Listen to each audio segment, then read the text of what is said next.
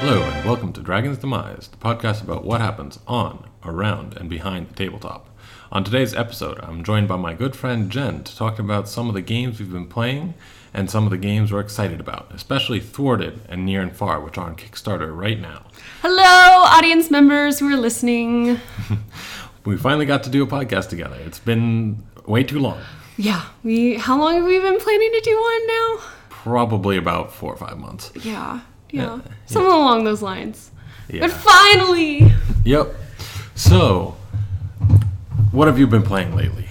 Well, as you know, we just finished a game of Shadow Rifts, which Yes. was awesome. It was a lot of fun. Yeah. Shadow Rift is actually a pretty recent favorite. I just got it last week, actually.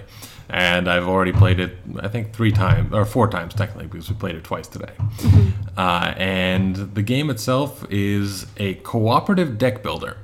You don't see too many of those, which is interesting, but it's a lot of fun. I like the cooperative aspect of it, and it is pretty brutally difficult. It's really hard. We lost within 2 rounds or something like that. 2 or 3 rounds. It was just whatever cards got up there right in the beginning. It was like, you lose if this condition is met.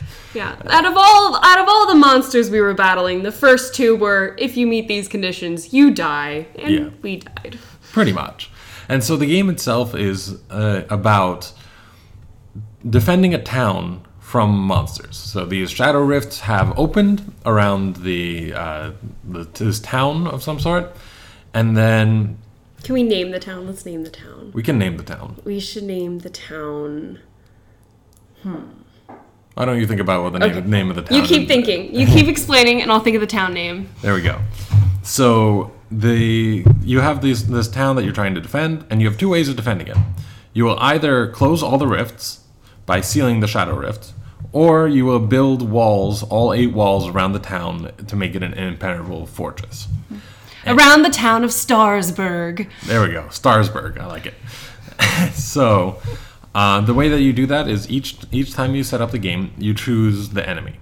You could have fire dragons, demons, drow, storm giants, I think, and a few other kinds. And when you have them, you have certain recommended tactics against them, which you can choose your own equipment and other things like that you can buy, but they give you a recommended spread of what type of thing you should get to fight these kinds of creatures. Yeah, it's really nice because depending on whichever monsters you decide to battle, they give you a little tip to kind of help you out. It's really small, but it is really nice to have that little tip being so the second game we played, it was, hey, you probably shouldn't build too many walls. Instead, we've got some really great loot cards that you can use to take advantage of. Yeah. So you build your own character, which is your deck. And what you build in there is you add prowess, which you use to buy things, coins, which you use to buy other things, and then magic, which you can use to either cast spells or seal shadow rifts. And then you also get your wounds in the deck, which means that you can't get to those other abilities.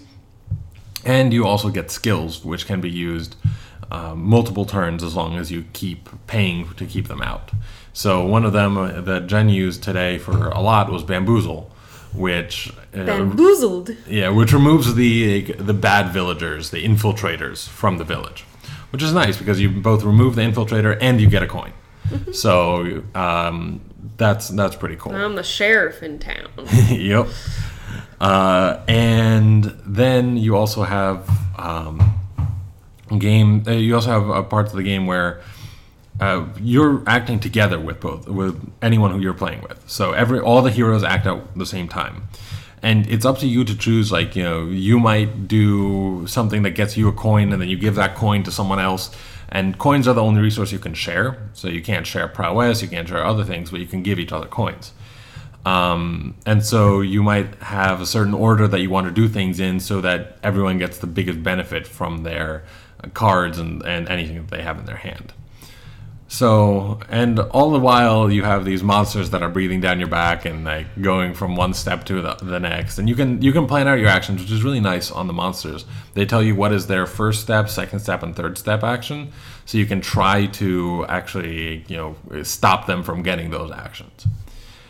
So there's that. The walls themselves actually can give you benefits in slowing down the monsters moving. You can get them to stop. You can defend other things. And in general, I think it's a very, very well done game, especially as a co-op deck building game. Yeah, it was really great. So I think our hero of the villagers was the merchant who gave us a free coin every time. He was a good little partner there until he died by monster. Yes. We grieved his death. So we ended up in the second game, saving the town, but we saved the town of 3 people. It was the mayor, the farmer, and the explorer were the only 3 people left. 2 of them were women, 1 of them was man, so I'll let you make your conclusions. Exactly. But we did manage to save it. We sealed the Shadow Rifts, even though there was a ton of monsters out there, and had we gone, I think, even a single turn later, we would have died. So, yeah, I highly recommend the game. I think Shadow Rift might be actually coming into print again. There's a second edition from what I hear coming out. Yep. Yeah, I have the first edition that I bought at a used game sale at Labyrinth, actually. And so I'm looking forward to seeing if they're what kind of changes they do in the second edition, and if they start doing any kind of expansions for it, because that would be really interesting to have other kinds of monsters other than the 6 types that they have in the base game, plus anything else. So I'm really looking forward to that. Yeah. And you've been playing with your roommate as well a lot in this game. Yeah, we played twice the day that we opened it. We're just like, oh, this is actually a lot of fun. And we lost the first time, got burnt to death by fire dragons. And then we won the second time against, I believe, the Glaceon. So. Woo woo. Yep. You froze the fire-breathing dragons. I wish. But, yeah, and then yesterday we got to play The Resistance. I think it was your first time playing, right? Yeah, my very first time playing The Resistance, and it was a blast. So I'm not a big, I'm okay with social deduction games. They're okay. They're not my favorite, but I'll play them just because, there's a big group of people. But this one was a lot of fun. I know it's kind of a tried and true game for some people. Yeah. But this was my first time, and I really liked it because nothing is ever 100%. And there's a lot of ways that you can actually, you can't, even if you're telling the truth, no one knows for sure. Yeah. And which is great because, like werewolves, you know that there's one person who can always tell the truth, sort of thing. I'm talking about One Night Ultimate Werewolf. While The Resistance, I don't know, I really liked it. We played a bunch of rounds. Yeah. And I think I think we even saw a very big difference between the first round that we played, where there was very little talking, all that. Yeah. And then the second round, we included the Inquisitor module. Yes. Which really added some very interesting dynamics, because with the Inquisitor, the person who's the Inquisitor gets to look at someone else's card. And they get to say, are they the spy? Are they the not the spy? And so you have that, but then do you trust the person is telling you that they are the spy and aren't the spy? And so it becomes this whole big mind game, and it's just it's really interesting. As much as I've played a lot of One Night Ultimate Werewolf, Daybreak, and Vampire, I think I still will always come back to The Resistance, especially when you use some of the other modules. The base game itself is all right. I think it's a decent game to play. You add the other modules, you add that little bit of complexity, that little bit of additional fun mechanics in there, and I think that's where it really becomes the real game that you want to play. So I think that we both really enjoyed that. Yeah. It's kind of interesting how certain people take on kind of certain roles for the group. Like you and then my friend Josh kind of almost automatically every time was like, hey, we need to do this, and trying to figure out the logic. And the rest of us were just kind of sitting there being like, what gives you the right to say that you know what's going on? There would always be that moment of wait a second. who is this person that's telling us what to do? And then us turning on them or not turning on them. Yeah. It was really interesting. It's a lot of fun. Yeah, so. Exactly. We had definitely points where the last game that we played, I almost had them believing that I was completely innocent. But then, like, one Inquisitor check, and it was done, and they found me out as the spy. Yeah. So I thought it was a lot of fun, and I'm glad that we got to play it. Mm-hmm. But we also played another really fun game last night, Bang. Bang! I said a bang, bang, bangity bang. I said a bang, bang, bangity bang. Woo! That is a How I Met Your Mother reference for those of you who don't know. Well, that would include me. But Bang, unlike How I Met Your Mother, is all based on spaghetti westerns, which one thing that I noticed yesterday that was a really amazing touch was that the cards were also in Italian. Mm-hmm. Which, when you have someone in the group who knows Italian, makes it even more fun. Yep. We had Jen's friend Sophia in the group, and she was reading the cards in Italian, which was cool. But the reference to spaghetti westerns I thought was on point. So I had actually heard a lot about this game. I had a roommate all the time when I was like, oh, I like to play board games. And she was always, her big thing was, I play Bang all the time. It's so much fun. And I was like, that's great. Like, I haven't played it. And it turns out that it's great. It is a really fun game. Yeah, I agree. I think it was a lot of fun. I definitely enjoyed it. It has some very interesting mechanics. And yeah, because it's like a social deduction game, but there's an added where you have cards so you have a specific role, and then you try to fulfill your role by the cards that you draw. Yeah. And you can only hold as many cards as you have life. Mm-hmm. Which was also an interesting mechanic in there. Which life is symbolized by bullets. Yeah, that's the one thing I was just like, really? I guess to defend your life? Yeah, maybe. But yeah, so you hold the cards and you use them. They can do anything. They can hurt the entire table unless they discard a certain card. And you're either on the side of the sheriff or the side of the outlaws, or you're all alone on your own side. The renegade. Which, the first game we played, I was the renegade, and it ended up that because we managed to kill all the outlaws first, which was you and someone else, and then it was just me, the renegade, against the good guys, and I held off for quite a while. I think everyone else in the group was probably annoyed, but I was like, I'm not going down without a fight. It's not happening. The only problem was that you revealed that you were a renegade a little bit early. Yeah, I thought the game was over, and it wasn't. Yep. But it was quite enjoyable. I'm looking forward to especially comparing this game to Bang the Dice game, which I also got recently but haven't been able to play. So I'm really curious how dice would work in this setting. Yeah, so when you have a set amount of cards that you get, and one card gains you life, and that's the beer card. You can gain life by drinking beer. Yeah. Then there's the mist card, where if someone tries to shoot you, they actually miss. And then there's like bullet cards. The bang cards. The bang cards. How could And you try to kill people with the bang cards. And then in between those, there's all these other types of cards that you can either increase your shooting range, or you can have a barrel that blocks people, or you can have a Mustang, good old handy horse that makes you much farther away from people than they think than you actually are in the game. And one of the things, like the cool part is that it actually matters who you're sitting next to. Yeah. Because the range is just, at first your range is 1, which is just the people to your right and to your left, unless they have certain, like the Mustang card. But then you can get guns that give you a range of up to 5. So that can pretty much hit anyone at the table. And I think that just those augmentations are pretty interesting. Like, the hiding behind the barrel, or like getting rid of someone's card, or stealing someone else's card, and all that kind of stuff. Yeah. So, and again, like social deduction games, like I don't know, they seem to repeat themselves, but this was a little different, and I liked that. With the added cards, where didn't one time you were the sheriff and you never got another beer card to get life the entire game, so he could never gain more life every time an outlaw shot him, and he couldn't block it. Yeah. Exactly. It was just like it was a ticking time bomb at that point. I was just like, going down in life, going down really slowly, managing to somehow survive. But they finally got me. And then the second game, I managed to die with a stick of dynamite. Mm-hmm.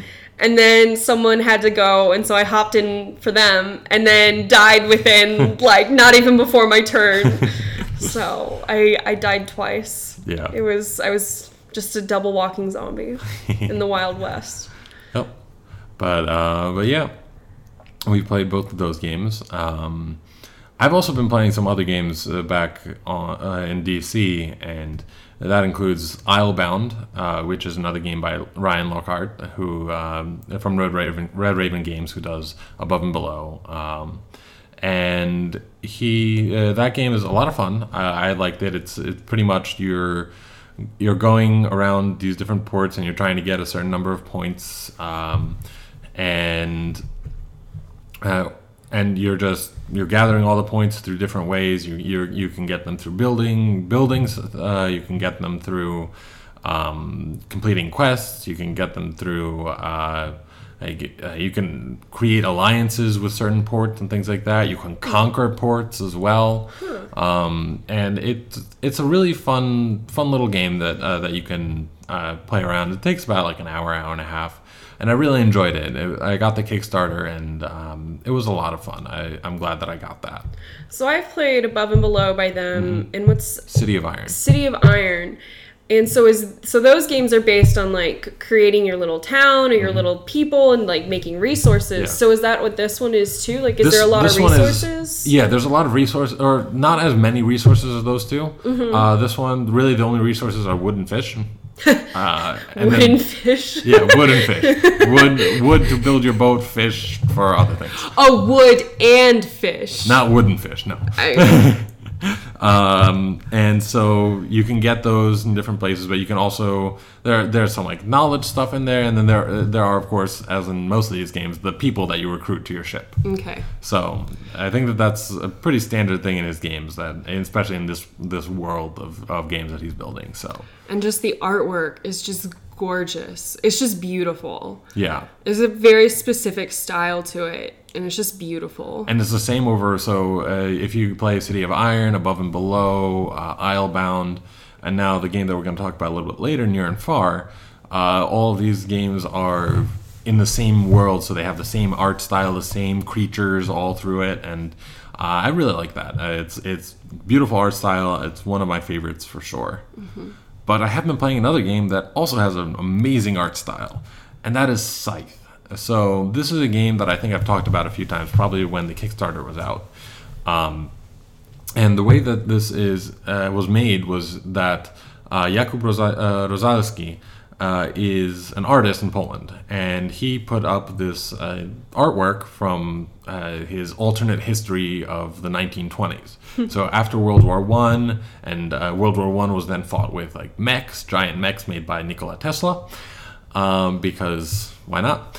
And these are all just like, you have these serene scenes of like, of the countryside or something like that, a forest or people like building something, and then in the background or like involved in some part of it is like this giant mech doing something, or like there are people shepherding like sheep or goats or something like that, but they're using these giant mechanical legs to get around. So kind of like steampunk? It's sort of steampunk, yeah, but okay. It uses some.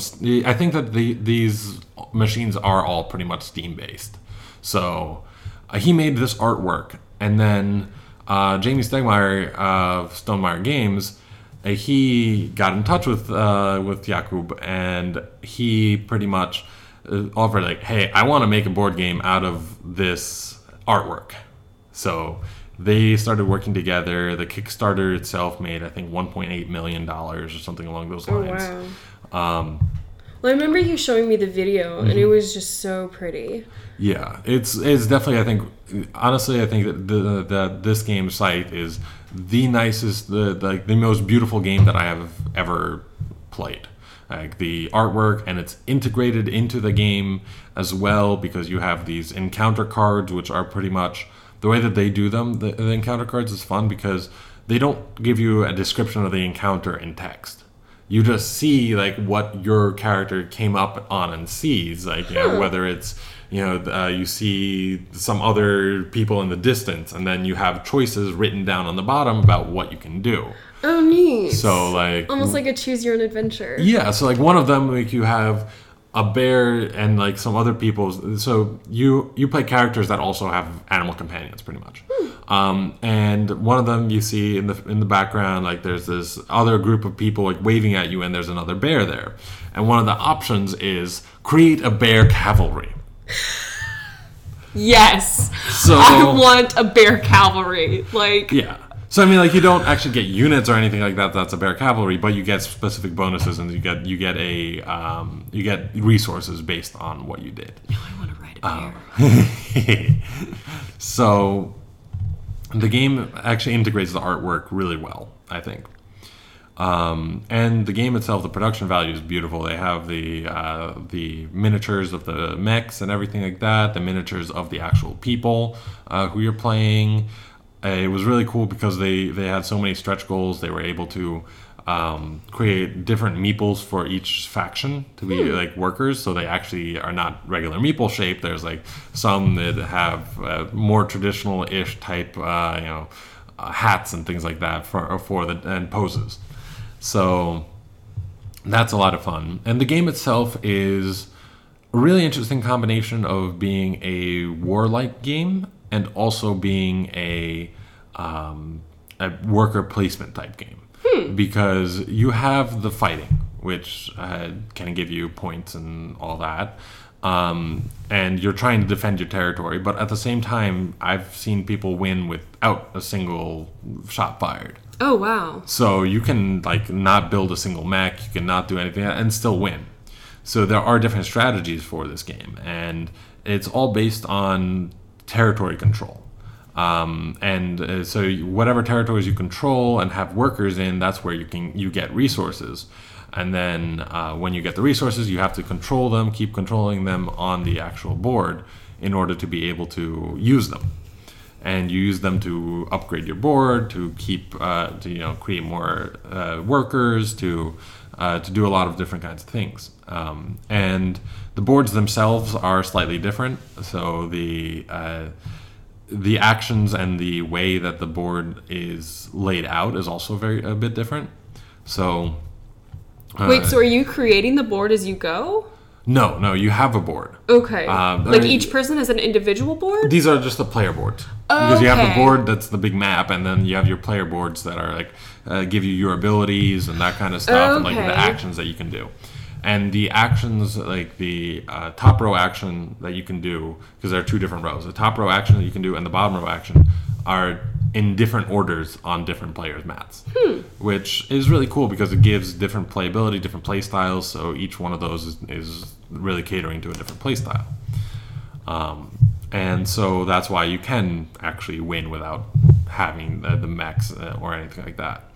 And you can also, so the point of the game is to try to get these stars on the board, which are achievements almost. So getting up to the top of the might track is one achievement. As soon as you get that, you get the star, and then you can. It doesn't matter if you stay there. Same thing with getting to the top of the popularity track. You get stars for winning in combat. You get stars for completing objectives. You get stars for upgrading your entire military or with your bear cavalry, among others. And you get stars for all these different things that then add up. And once someone places their 6th star, the game is over, and you start adding up the points. And the points are based on one thing is you get a certain number of points based on the popularity. So if you have popularity, there's 18 popularity total on the track. If you're within the first third, so the first 6 popularity, if you only have 6 or below popularity. If you are unpopular. If you're unpopular, each of your stars is worth less, and each of your territories they control is worth less as well, and each pair of resources is worth less. So for resources, it's if you have less than 6, each 2 resources are worth 1. If you have between 6, or if you have 7 to 12, so it's 6 and below, 7 to 12, If you have 7 to 12 popularity, then each 2 resources is worth 2 points. And then if you have 13 to 18, they're worth 3 points. And then you just collect all the money, because these are all coins technically. You collect all the money, and you get to, you figure out what your total is by totaling up the coins that you have.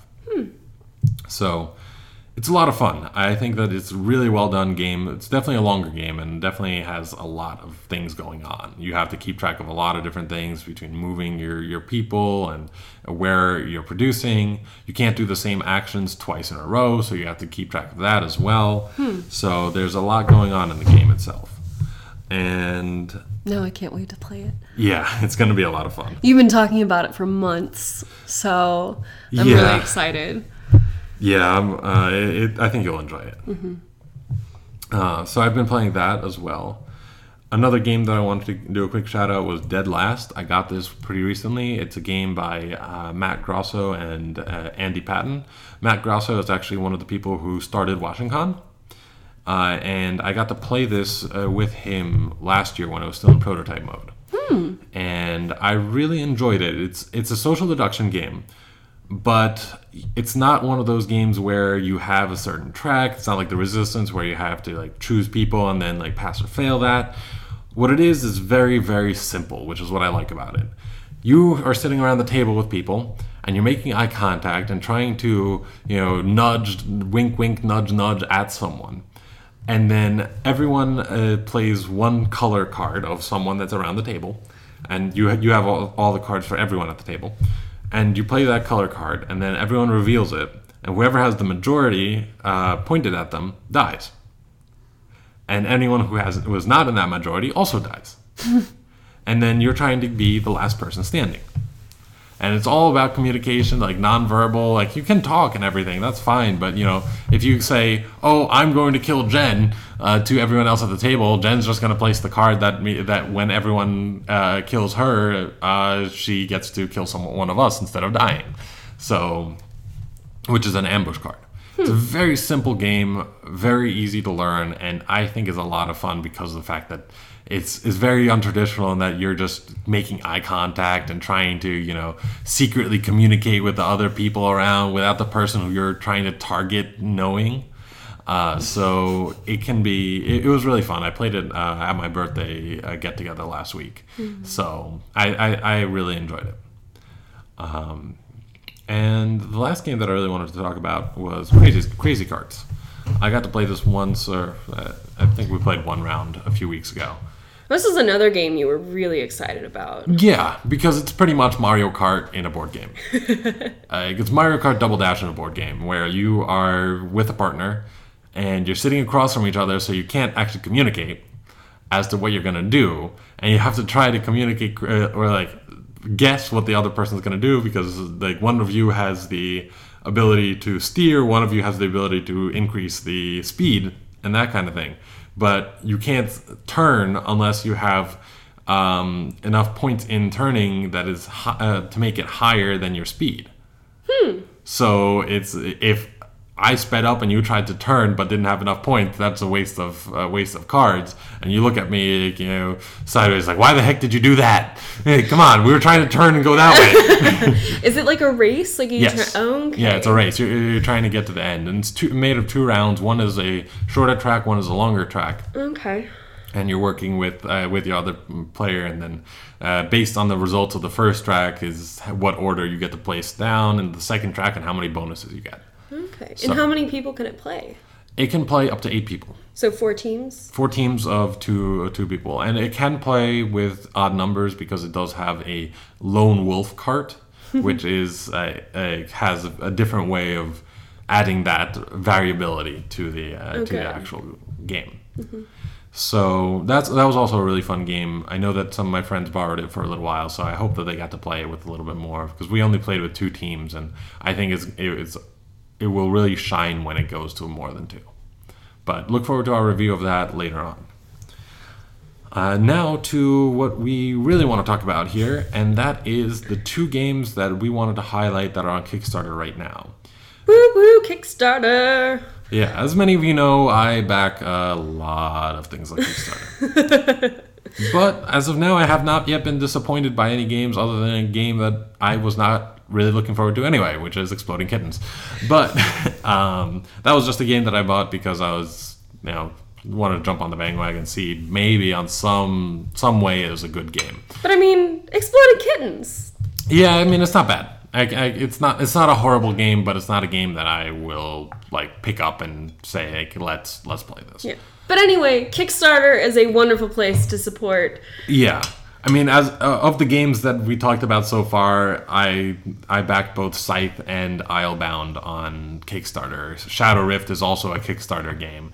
So, I mean, 3 of the games that we got to play a lot of today, or talk about a lot today, they were Kickstarter games. Plus a lot of my other favorite games recently. So, the first game that we really want to talk about is Thwarted. Thwarted! It was a game that we got to try out. The 2 of us got to try out in person with the designer. Yeah. At MegaCon.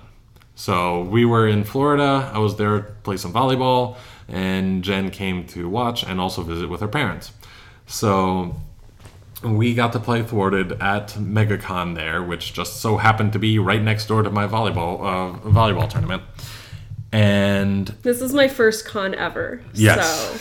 So. And of course, Jacob managed to find the board game room. Yeah, it was small, but it was there. So Thwarted was, I think, the standout of that the convention for us, because it was a game about being a supervillain. Yeah, not a superhero, a supervillain. In fact, you are trying to kill the superheroes. Mm-hmm. You are trying to defeat them.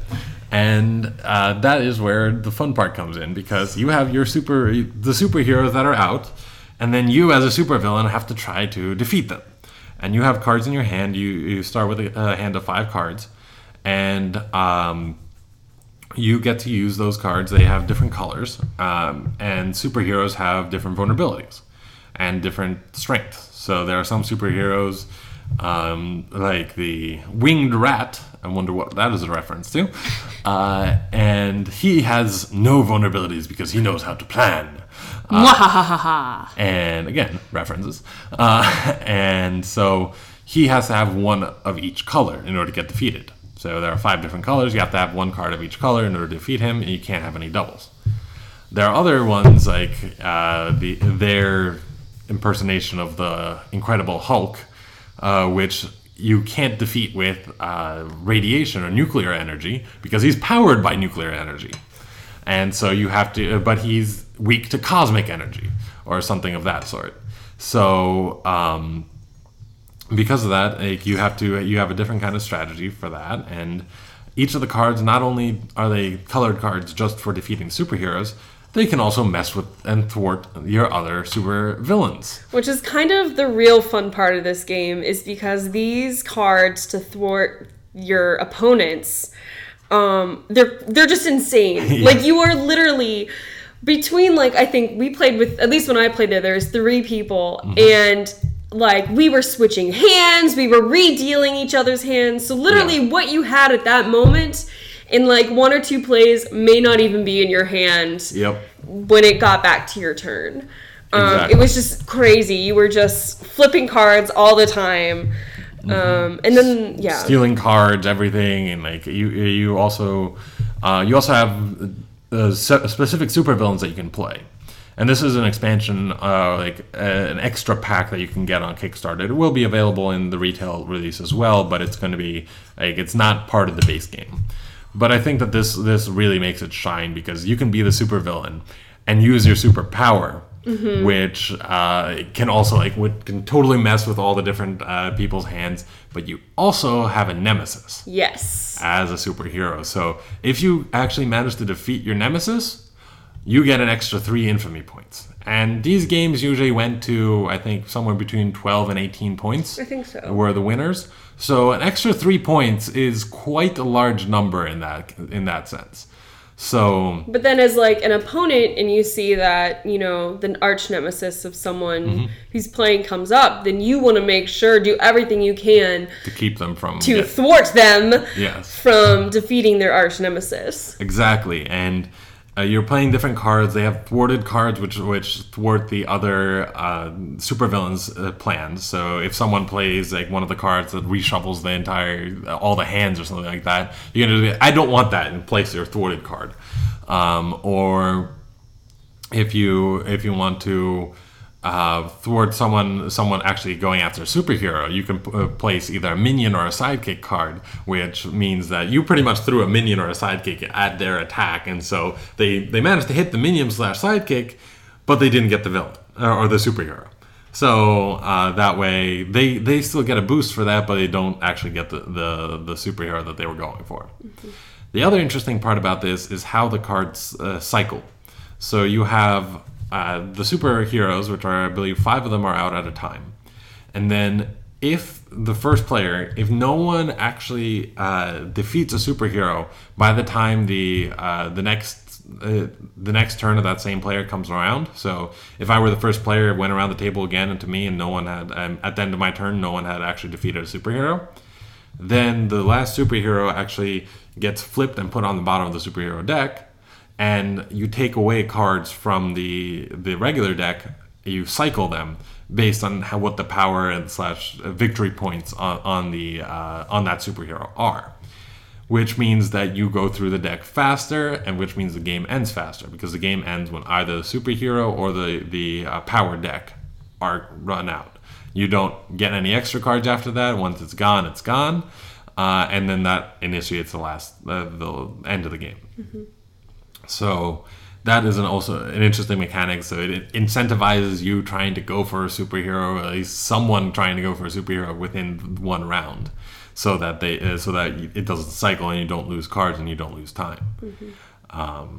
And I just really enjoyed the game itself. Mm-hmm. And the designer was really, really a cool guy as well. He kind of showed us the artwork, like his attempt at the artwork. And then he showed, and then you can compare, and you're like, it's a good thing you hired an artist. Yes, he knew that himself. So it's not like we're making fun of him. He literally said that. This was Lloyd Kochinka, by the way, and thanks Lloyd for a great time teaching us how to play Thwarted. It was a lot of fun. Yeah, it was great. And so we got to play it with him. He showed us. He tested out some of the new the super villains on us too. Mm-hmm. The artwork for this game is a lot of fun. Yeah, we really enjoyed the different super villains and the superheroes, and just getting the references to the different superheroes. Like there's like there's at least one like speedster. So I forget what his name is, but it's making a joke of the Flash. There's the joke about the Batman, Iceman, who is a Soviet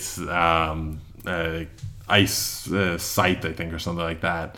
And so there are a lot of different superheroes that you can defeat, and the supervillains are also a lot of fun.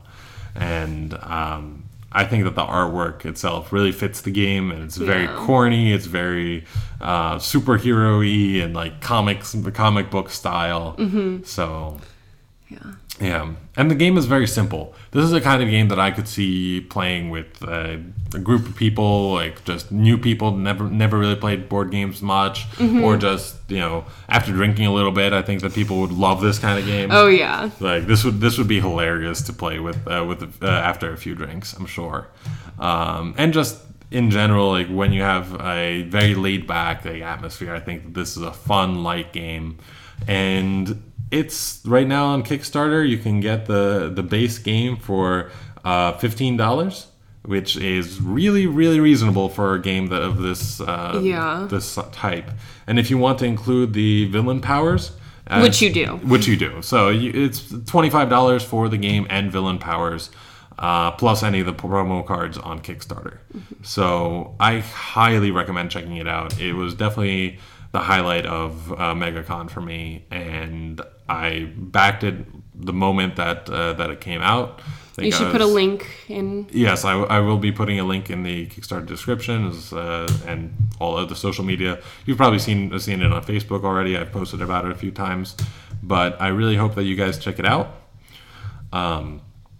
So, yeah, take a look at that. And it's closing soon. So August 11th is the last day that it's up on Kickstarter. So take a look quickly and back it. I highly recommend it. Now, the other Kickstarter game that I want to talk about and plug is also ending in 4 days, so August 11th, and that is Near and Far. So I mentioned this earlier. It is the sequel to Above and Below. And when he told me this, he's like, oh, there's a sequel, Above and Below. And I'm like, that's great. What's it called? Near and Far. And I laughed a little too long at that. Above and Below, Near and Far, you know. I do like puns, but I was just like, that's great. Yep. So this is another storytelling game.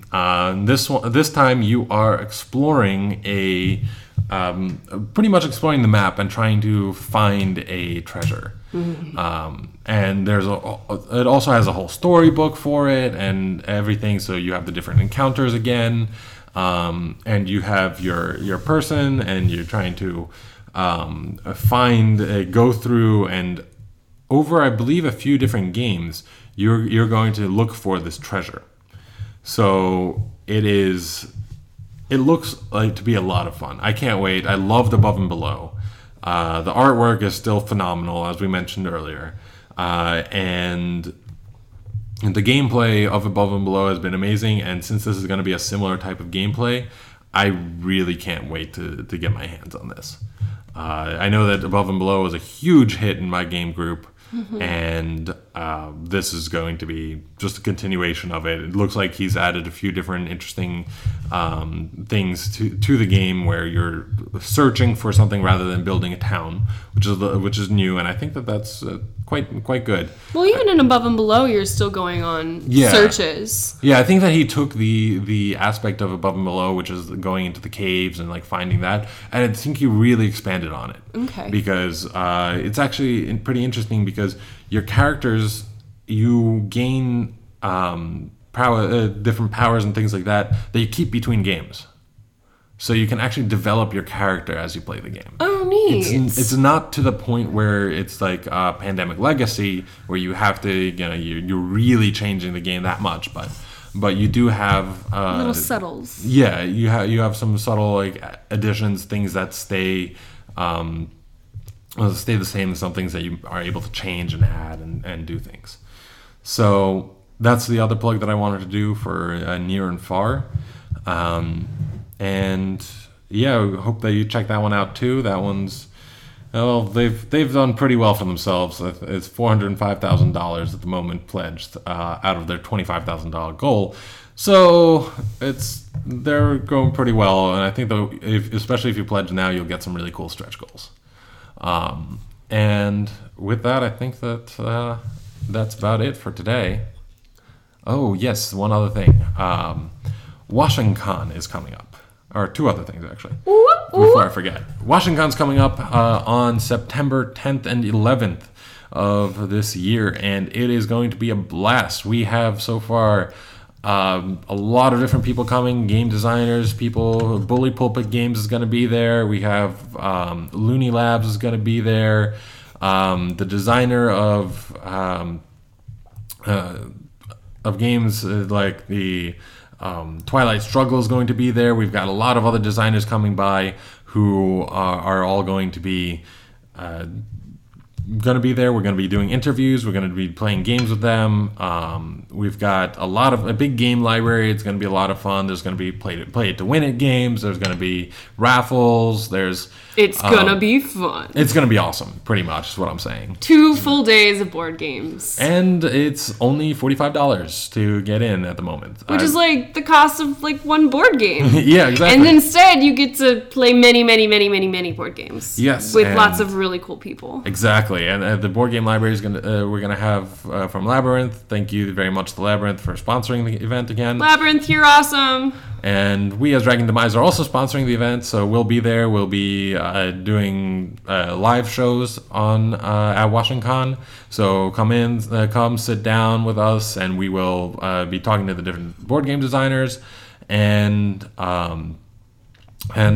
so get the tickets quick before they sell out. It's going to be in Georgetown, Washington, D.C. So we really hope to see you there.